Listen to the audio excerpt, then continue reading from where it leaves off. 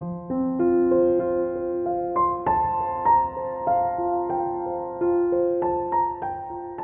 obra de Cristo consistió en presentar a los hombres el carácter de su reino, mostrando que los nombres, las posiciones y los títulos no son nada, pero que la virtud pura y un carácter santo se cuentan como todo a los ojos del cielo.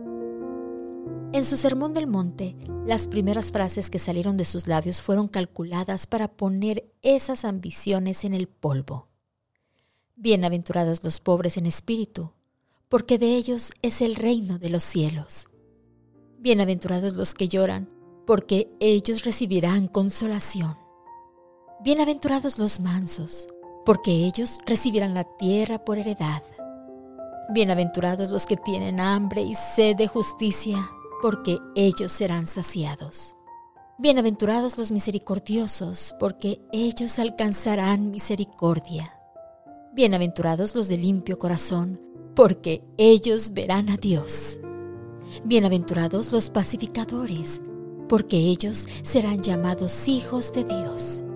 Bienaventurados los que padecen persecución por causa de la justicia, porque de ellos es el reino de los cielos. Hoy, miércoles 23 de marzo, demos gracias a Dios porque muy pronto podremos verle cara a cara.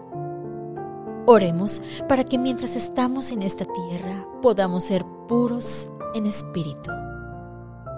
El país por el que oramos de manera especial el día de hoy es la isla de Tobago, en el Caribe. Oremos también por los esfuerzos de implementar regulaciones de discapacidad en nuestras iglesias e instituciones educativas. Y no dejemos de rogar al Señor por una comunión cristiana sólida, suplicando por la lluvia tardía.